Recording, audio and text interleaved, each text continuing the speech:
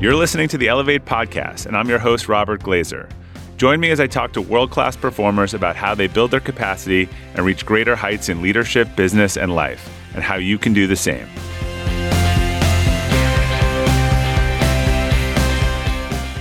Welcome to the Elevate Podcast, and this is the first edition of 2024 of Weekend Conversations. Each week, I'm going to take a deep dive into an article or interview that I shared during the week, often a Friday forward. And joining me to help lead this is Mick Sloan, co-producer of the Elevate Podcast. Happy New Year, Mick. Happy New Year, Bob. Yeah, so we're going to kick off the first Friday forward of 2024, which is called Nothing New. Why don't you get us started? Yeah, so as you said, this is a real celebration of the new year and the dawn of 2024. What are some things that you're hoping for in 2024? I'm hoping for a little more consistency and a little less chaos. I think the last couple of years have been sort of summarized by exogenous shocks, whether they are economic or geopolitical or otherwise. I think people want to just plan for a quarter or plan for a year and be able to execute without having to make all these adjustments. There's always adjustments, but feels like the last couple of years have just been a whirlwind of highs and lows and supply and demand and otherwise. Well, I obviously hope for the same. We'll see how that works out for us. But that's a pretty fitting sentiment to kick us off because this is really about annual planning, goal setting, stuff like that. So longtime readers of Friday Forward will recognize this as your annual rebuke of New Year's resolutions. Why do you despise these common, warmly held traditions? I'm not sure I despise it. I just don't think it's very effective. So one of my jobs for a couple of years when I was out of college was located across the street from a Gold's Gym. And so I had a pretty good look at this every January. The parking lots were filled. We couldn't park in our spaces because everyone was in there. And then no one's there by the beginning of February. And so I think the notion of a resolution where I'm going to make all these huge fundamental changes, I'm going to change who I am, everything's going to change just because I say it, I just don't think that carries a lot of water and carries a lot of weight.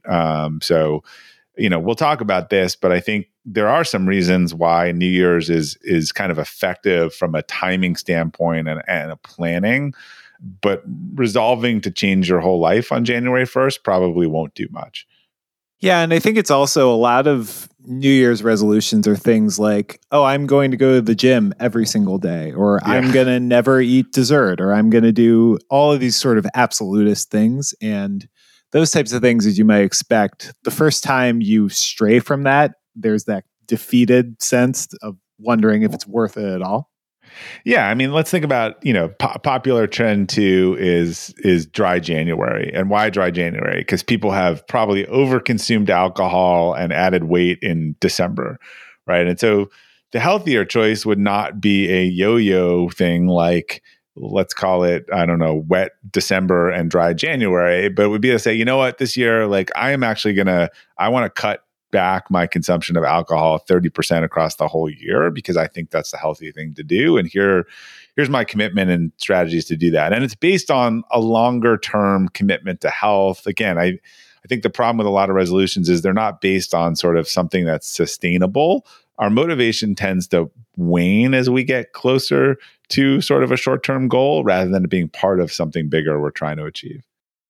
So I want to talk a bit because, as you said, the beginning of the year is a portion of the year where Daniel Pink, for example, talked about this in his book, When. It's just a natural period of higher motivation. And you've talked about basically your own planning process a bit, what you do at the beginning of the year. Can you give a bit of a peek behind the curtain of, say, your one-page plan of goals, how much time you spend on that, stuff like that? Yeah, so I'll keep notes throughout the year, but I use the last week of the year, and I've evolved this practice over the years. I have this whole life dashboard, which is on the website if people want to download that I keep on an ongoing basis. But I made a change a few years ago based on some of the work on the One Thing by Jeff Woods and Gary Keller, and realizing that having too many. I used to have a quadrant. It was personal, professional, family, community, and then I pick like 4 goals in each. And so that's sort of like 12 goals. And the data is just clearly it's too many. And a lot of them were really reasons. So like, why do I want to ride a 5K? Because maybe I want to be in the best health of my life, or I want to get over some systemic health problem that I have or otherwise. And so thinking about just what are 3 or 4 or 5 like high level goals that tie to my values and things that I really want to do. And then a lot of the other things that might have been goals become kind of tactics in that. So and they kind of go into it, which is, rather than winning an award for a book, like, why do I want to do that? Well, I really want to elevate my thought leadership platform to a certain level. And so the 5 ways that I could do that are kind of X, Y, and Z. And what became clear about the one thing was more, and again, it's not just one, I kind of end up on 4 or 5, but they do cover that sort of personal, family, professional, otherwise. The tactics are they're just tactics. And by the way, that was the problem I had before. I can switch out a tactic if I find that it's more effective to get me to the goal. If I'm like going to do a 5K, and then years ago I always try to pick a physical thing. I haven't done that year. And years ago I had some objective. I can't remember. I think maybe it was a triathlon, an Olympic, but then I had this opportunity to bike from London to Paris. Right. And I felt bad about giving up on that other goal. Well, if I thought about the goal was really about health and wellness. And part of that goal is challenging myself to do something I haven't done before, because I also know that when I commit to do one of these things, it leads to months of training. And so I shouldn't have held myself to this arbitrary thing when the other thing was accomplishing the same. So that sort of freed me to make tactics more fungible, but keep goals the same. And what I started to realize is pick 5 or 6 tactics that if you do all of them, the goal should be achieved. And so it's you might not have a goal of, say, running a half marathon, but you might have a goal of ending 2024 healthier than how you began it. And training for and running a half marathon could be a tactic in support of that. Is that kind of the way you think about it? Yeah. And maybe, I have some smart, as I've gotten an Apple Watch, like maybe I want to objectively, for me, if ending the year at peak fitness would be, a certain resting heart rate, a certain HRV, a certain weight. So I can then also know that, well, what are the ways that I can get there? Well, committing to training or working out or these things or eating healthily. Yeah. So the goal remains, and there's a reason for that goal, right? And health and wellness is a core value of mine. I think I don't want to be dogmatic about how I get there. And so a lot of times it's, again, why you say something like, why do I really want something? Why do I want this award? If the award is helping me towards something bigger, I should be clear about what that bigger is, because maybe I can get there without that award. Again, maybe I'm focused on the wrong input. Have you ever owned something that inspired you to up your game? 2 years ago, I bought a dual suspension mountain bike for the first time, and it pushed me to ride trails that I had never been willing to try before. When we own exceptional things, they inspire us to do exceptional things. The all-new Lexus GX has exceptional capability that will have you seeing the possibilities you never knew existed. Its advanced technology and luxurious interior mean that wherever you go, you'll never go without. The Lexus GX comes with available dynamic sky panorama glass roof, available front-row massaging seats, best-in-class towing capacity, available 33-inch all-terrain tires, and available multi-terrain select. I've seen the new Lexus GX popping up all around my town, and not only does it have the capabilities to take you to new places on and off the road, but it's a great-looking car. The new Lexus GX is ready to raise the bar for you. Live up to the all-new Lexus GX, luxury beyond limits. Experience amazing at your Lexus dealer. Hey, Elevate listeners. Whether you're selling a little or a lot, Shopify is the partner you need to keep the cash register ringing for your e-commerce business. Shopify is the global commerce platform that helps you sell at every stage of your business. Shopify helps you turn browsers into buyers with the internet's best converting checkout, 36% better on average compared to other leading platforms. I advise a lot of companies in the e-commerce space, and almost all of them have migrated to Shopify. And as a buyer, what I love about buying from Shopify-enabled sites is that they already know who I am, and I don't have to create a new account or enter all my payment info. The Shop Pay service makes it faster and easier to buy, which surely helps with conversions. Shopify powers 10% of all e-commerce in the US, and Shopify's award-winning help is there to support your success every step of the way. Sign up for a $1 per month trial period at shopify.com/elevate, all lowercase. Go to shopify.com/elevate now to grow your business no matter what stage you're in. Shopify.com/elevate. So how do you, when you think about it, how do you determine if something is one of the big things that really matters versus something that ought to be discarded so you don't get distracted from those big things?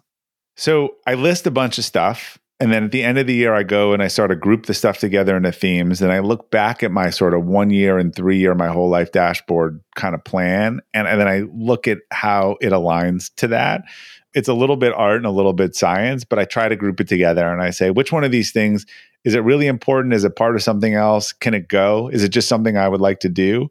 But again, those 3 or 4 things, it leaves me kind of maybe one across family, one across, personal and professional or community. So it just narrows it down to what do I believe is the most important thing I could accomplish this year. And that's usually a down payment on something that I wanted over a 3 or a 5 or a 10-year period.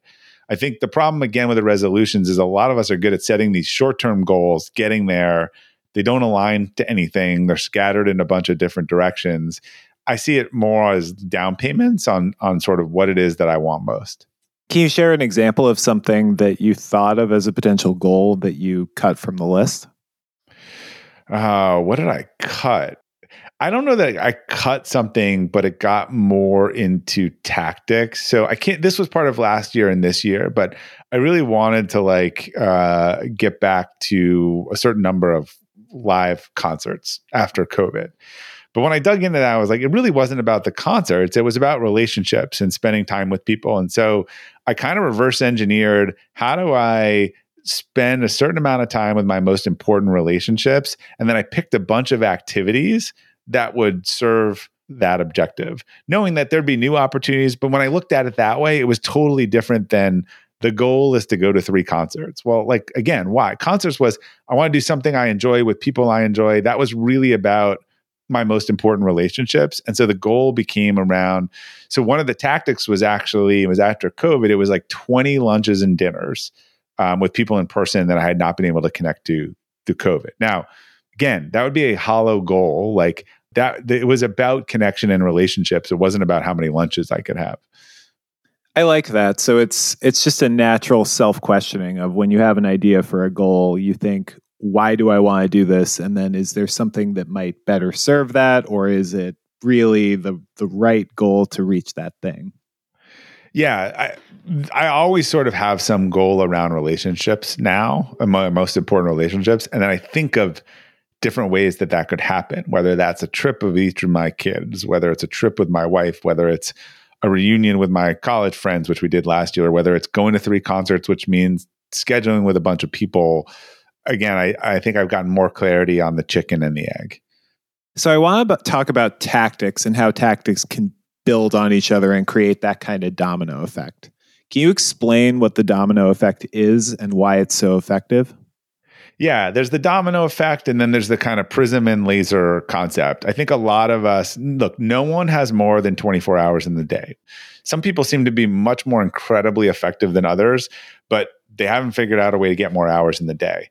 I think the difference is they just focus that time in one direction, and they focus it on something that really matters to them, and that is important. So you can take the same amount of energy and put it through a prism, and you'll have a really pretty light show in a million places. Whereas you focus it on a laser, it could probably cut some metal. I think a lot of us are the prism. A lot of us are kind of things falling down in different directions. If you think about the domino analogy with this notion of tactic and goal, if you pick the right tactics and you say all the tactics were completed, the goal domino will fall. Each domino, just a board game domino, can knock down a domino that is half of its size bigger, so 50% bigger by the force of the energy.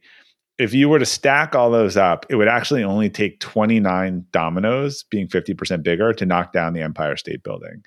To me, it just kind of shows the power of the difference between energy in one direction, energy in all others. People who say they're busy, they don't have time, they can't, they are mostly lying to themselves. I think we use, math, if you take a half hour a day that you are doom scrolling through Facebook, looking at other people's food or doing stuff, and you apply that for 90 days to one thing, 2,700 minutes that you don't even know where it went. It's like gone every day, 30 minutes, just doing that. But if you took 2,700 minutes and you applied that to working out, to writing the first 3 chapters of your book, to learning a language, you would have accomplished something substantial. So I think some of the most successful and productive people, they don't have more hours in a day. They just make sure their time repeatedly goes to the things that they've deemed are most important, and they know where their leaks are and their losses are. Anyone who tells me they're too busy, whatever, otherwise, it's a common thing of business coaches and otherwise to do a calendar audit. And almost any time they do that, you find just tons of time going to things that weren't important or didn't matter, but you just weren't being honest with yourself around that. Yeah, and actually, I thought of a third analogy that I think is really pertinent here of the really famous, it's a video of a jar and someone has a bunch of golf balls and a bunch of sand. Yeah. And you can start by putting the sand in, then there's not room for the golf balls, or you can put the golf balls in and then the sand kind of fills in the cracks. And the type of people that you're talking about who like really, really have their focus and their priorities set right, think of that as starting with the golf balls. And they take like the empty jar that is their day, that is their schedule, and they put the stuff that they absolutely need to focus on first, and acknowledge that while there might also be some time that like bleeds into things that aren't productive, you're still getting the golf balls in the jar, no matter what else gets in there. Yeah, look, we've written on this and we can provide the link, but this correlates a lot to the concept of calendar blocking, which is what I see the most productive people doing, which is, look, take that list, take the goals and the things you said more important. And, if I said it's my relationships and spending time with the people that matter most, well, I'm going to make that color red and I'm going to book those things in my calendar. Those are the golf balls. So people who are not good with their time give their calendars to other people. It's why I don't like that calendar time tool. And they say, take whatever time is available. I think highly productive and more the successful people I've met, they use the blocking, which says, I'm going to put in all of my golf balls first onto my calendar, whether that's 90 days at a time or a year or 6 months. And then you can have the sand once the golf balls are there. Because even something as you think time is just going to work out, is just going to materialize. It's not. Like I work out when working out is on my calendar and it's built into my schedule. And so if that's important to me and that event is, and it's a goal, then that's got to be the orange color. And I should look at my calendar each week, and those colors and blocks should be represented by all the things on my goal list for the year. When you're hiring for your small business, you want to find quality professionals that are right for the role. That's why you have to check out LinkedIn Jobs. LinkedIn Jobs has the tools to help find the right professionals for your team faster and free. LinkedIn isn't just a job board. It helps you identify and hire professionals you can't find anywhere else, even those who aren't actively searching for a new job but might be open to the perfect role. Case in point, last year I asked the CEO of a major ski resort how he got his job, and he told me that he saw it on LinkedIn and decided to apply. In a given month, over 70% of LinkedIn users don't visit other leading job sites. So if you're not looking on LinkedIn, you're looking in the wrong place. On LinkedIn, 86% of small businesses get a qualified candidate within 24 hours. Hire professionals like a professional on LinkedIn. The team at LinkedIn is also constantly finding ways to make the process easier. They even just launched a feature that helps you write job descriptions, making the process easier and quicker. Post your job for free at linkedin.com/practical. That's linkedin.com/practical to post your job for free. Terms and conditions apply. At Evernorth Health Services, we believe costs shouldn't get in the way of life-changing care, and we're doing everything in our power to make it possible. Behavioral health solutions that also keep your projections at their best? It's possible. Pharmacy benefits that benefit your bottom line? It's possible. Complex specialty care that cares about your ROI? It's possible. Because we're already doing it. All while saving businesses billions. That's Wonder made possible. Learn more at evernorth.com/wonder. So obviously, when someone makes a New Year's resolution, no one's New Year's resolution is to spend an hour a day scrolling on Instagram. And this stuff happens. Maybe for some people it is, because that's a 66% reduction. Yeah, fair enough. But what I mean to say is essentially that a lot of people slip into these types of poor uses of time. How do you hold yourself accountable to make sure that you don't fall into that trap? So Marshall Goldsmith, one of the top leadership coaches in the world, someone I've spent some time with, incredibly disciplined, works with all the most amazing people. He talks about in his movie or one of his books, but I saw in a documentary, he has someone call him every night. He pays someone to call him to make sure he did the things that he needed to do that day, like the checklist or read off the account. And he said, look, I know this stuff is hard. I know the accountability is important. So this is where I kind of like the morning routine. I like taking out that goal sheet. I like, you can't see it now, but I'll hold out. I have my sort of whole life dashboard and my goal sheet. And I kind of find that I need that recalibration every morning. So, hey, I'm going to look at the quarterly goals. I'm going to pick 3 things I can do that day towards the goals. I'm going to look and see where I'm really off. To me, actually, the alignment is really important. And that constant recalibration of by each day, I'm kind of redirecting the boat a little bit, right? It got off 1%, last night, but I'm pointing it straight again. And I'm saying when I wake up tomorrow, as I did today, here are the 3 things that I need to make sure that I get done tomorrow. And they're all tied to quarterly goals. So it's kind of like some people don't have a budget because they save what they want to save and then they spend the rest. It's kind of the same thing, right? Where I could say, look, if I just keep doing the 3 things every day, so 90 days, the 180 things towards my goal, then I can waste my other time. It doesn't matter. I've at least made sure that I've got the laser and the domino focused on a couple things that matter most. Yeah, and even I know some people will block that type of thing even on their calendar, and they'll say, today I did all 3 things, yesterday I didn't, the day before I did. And to your point, like you can start to see if you're falling off track. Like you can see the lost days adding up. Yeah, it's a self-accountability. Look, that's why I don't believe in the big statements, or even when I speak and I talk about the capacity building, all the things people can do. I'm like, don't go say you're going to do all of this. Pick 1 or 2 things, go do it, and then let the virtuous cycle. So if you want to make an improvement today, like just try this in the morning, figure out your annual goals, figure out the quarterly goals, which should be down payments on your annual goals, just like a company would plan. And then each morning, look at those goals and say, what is something I could do towards that? Make a list of 3, maybe do it the night before and put it on your calendar for the next morning. And then put one of these spots in your calendar that says top 3. And I would suggest, unless you're a night owl, you do it at 9 a.m. to 12 p.m. in the morning. Like that way, whatever happens in the afternoon, whatever goes wrong or otherwise, the longer the day, the more likely the crisis, you at least can make sure those are done first. So I know I'm best around cognitive reading and writing and otherwise. So a lot of my things are having to deliver something or finish something. So I always schedule it for the morning where possible. So you've alluded a couple of times to the value of a morning routine. Can you talk a little bit about why that's been important to you personally? Can you share sort of the before and after of like Bob pre-morning routine and Bob post-morning routine? I don't even remember pre-morning routine. It probably was in the young kids age and it was totally chaos. It probably was me waking up.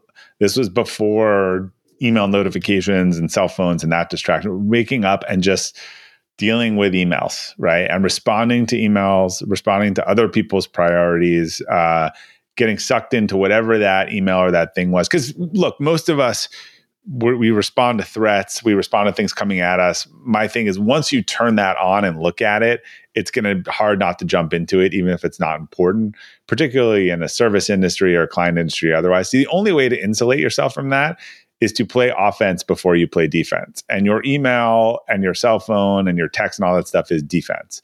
As soon as you turn on, you're going to blow up with other people's priorities and needs. Yeah, and to that point, I'd say very, very low percentage of the time does someone send an email at 11:30 at night that says, I have great news for you that you're going to love to see in the morning. Yes, it's big with Nigerian princes who have a fortune for you to claim. And so what's your morning routine look like now? Look, I've gotten away from it a little bit. I write so much in the morning that I kind of got away from the routine. But one of my commitments for this year was to get back to it. It was to get back to going over that list for 5 or 10 minutes, writing in a journal, going for a quick run, getting some exercise, kind of trying to do as much as I can around Hal Elrod's Miracle Morning and the Savers, because I believe in that. Not turning on the news to start, not looking at my phone, which was hard in the last couple of months and some of the Israel stuff and otherwise. But that's been my recommitment, which is I'm kind of rededicating to get back to that morning discipline, some of which I lost with everything going on towards the end of last year.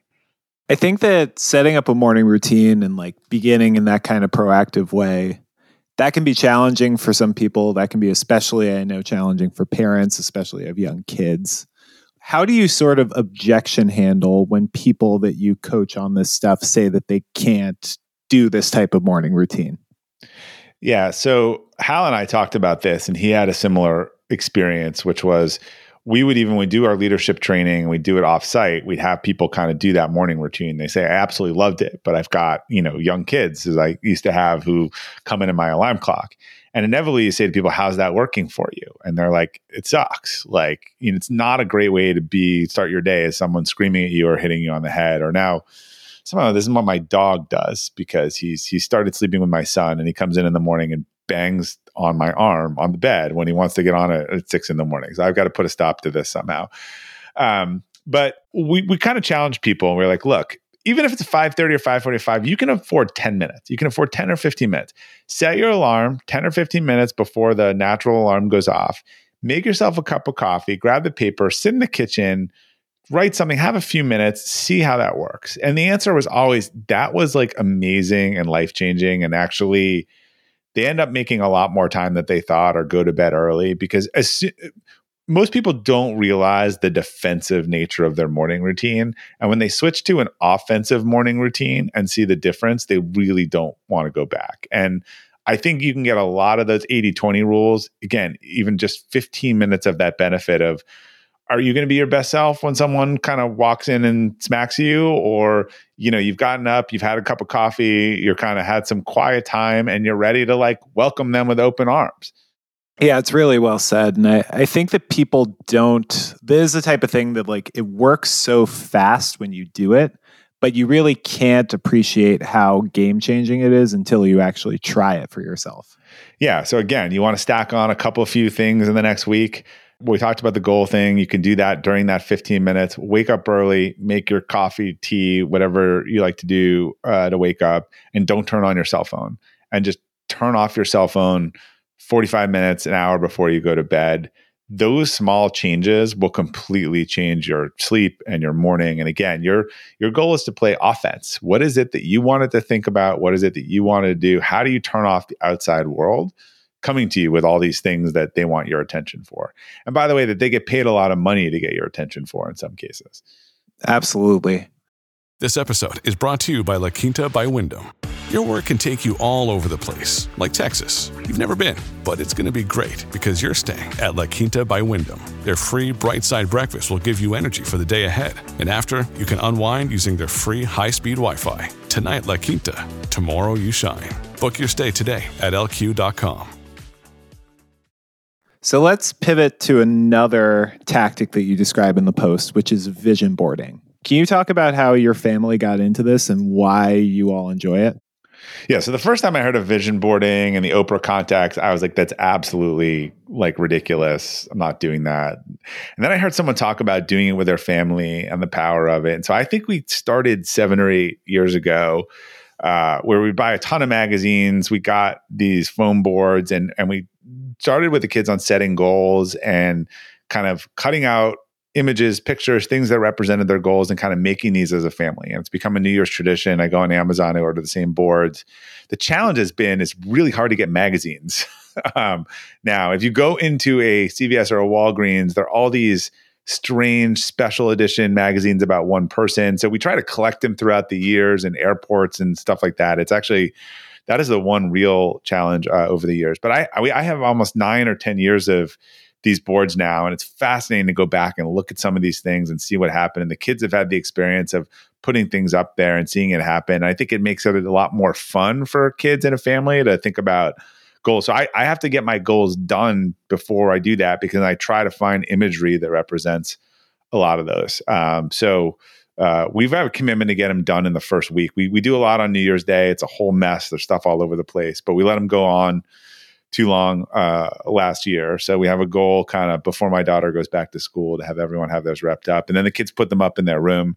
And it's cool. I have a closet behind my bedroom and I have like 10 years of them kind of up in there now. And it's just really interesting to go in there and look there. And sometimes it's not that year. Sometimes it's a year or two later. But I've told some stories in the Super Bowl story and otherwise where some really weirdly eerie stuff has happened that were on those vision boards. I think it's a really good point about making that type of goal setting exercise more accessible for people. And I think it's especially true for children, but it's really true for everyone. Like if a person sits down and thinks, what are my goals for the year? They might have a hard time getting started. But if you're flipping through a bunch of text or like sentences or images, it's kind of free associative and something that you might not necessarily think would catch your brain actually catches you and appeals to you. Yeah, and there's so much digital stuff these days that I just like the cutting out and the glue stick and the board. And there's something like, for those who ever had to make a real photo collage before, that sort of, is age bracketing statement. But it's a good creative product. We trade words and we compete over them. And there's a pile in the middle of we don't know how we'll use them. So it's fun. Are you willing to share one thing on your vision board this year? It's not totally done yet, but yeah, mine is very focused on health. I had some consistent kind of health things come up last year, and so I decided to really center my goals around that this year and trying to eliminate those things permanently. Because as many people have found, when you have one health issue, like everything else seems to become secondary if that kind of takes over your focus. So that's actually at the front and center of my board. Financial and business and otherwise is actually much more secondary this year. It's well said. So let's talk about one more tactic that you talk about in the post, which is a stop doing list. Can you talk about why this is so important?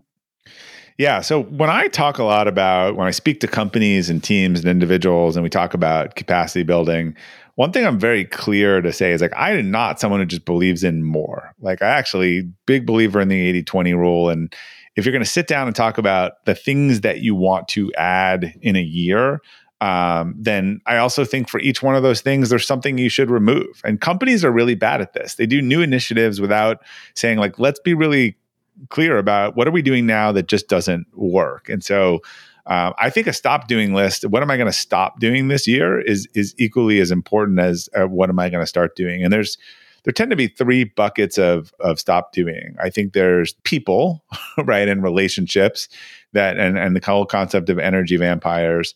Then there's like things and singular commitments, or you said you do back to school night, or you said you do the bake sale or whatever it is, or something like that. More kind of project stuff.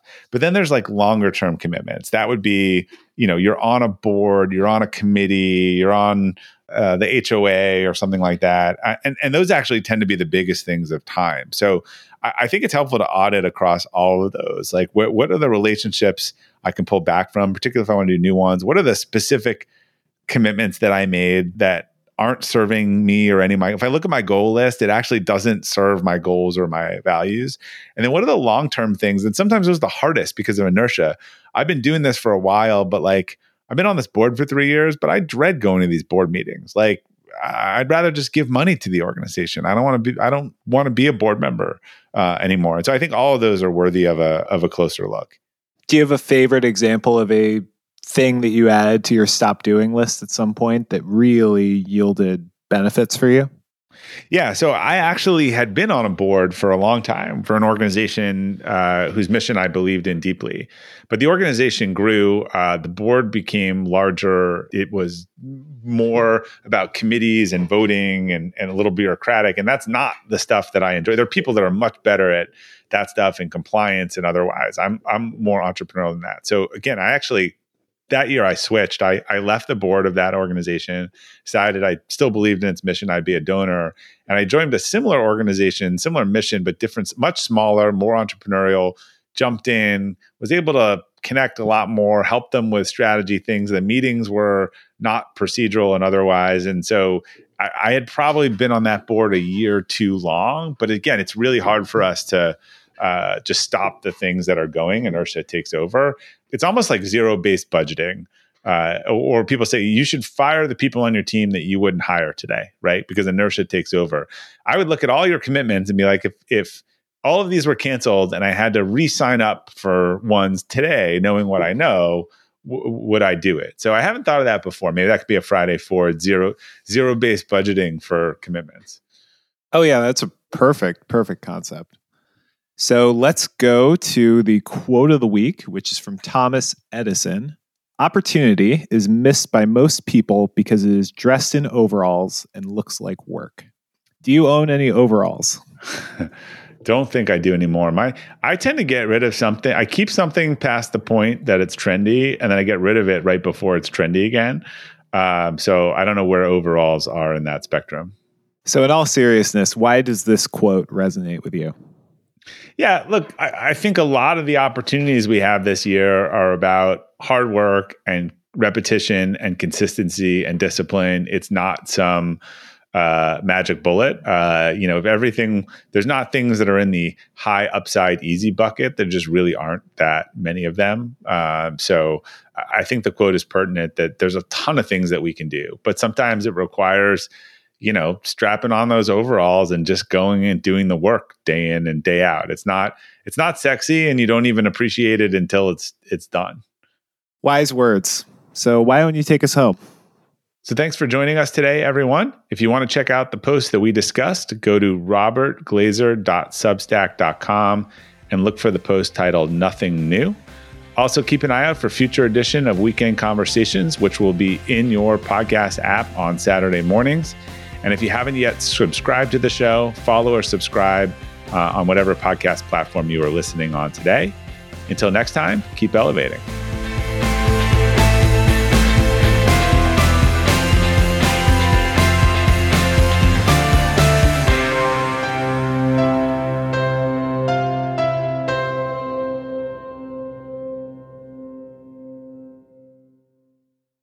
This episode is brought to you by the Yap Media Podcast Network. I'm Hala Taha, CEO of the award-winning digital media empire, Yap Media, and host of Yap Young and Profiting Podcast, a #1 entrepreneurship and self-improvement podcast where you can listen, learn, and profit. On Young and Profiting Podcast, I interview the brightest minds in the world, and I turn their wisdom into actionable advice that you can use in your daily life. Each week, we dive into a new topic like the art of side hustles, how to level up your influence and persuasion, and goal setting. I interview A-list guests on Young and Profiting. I've got the best guests, like the world's #1 negotiation expert, Chris Voss, Shark Damon John, serial entrepreneurs Alex and Layla Hermosi, and even movie stars like Matthew McConaughey. There's absolutely no fluff on my podcast, and that's on purpose. Every episode is jam-packed with advice that's going to push your life forward. I do my research, I get straight to the point, and I take things really seriously, which is why I'm known as the podcast princess and how I became one of the top podcasters in the world in less than 5 years. Young and Profiting Podcast is for all ages. Don't let the name fool you. It's an advanced show.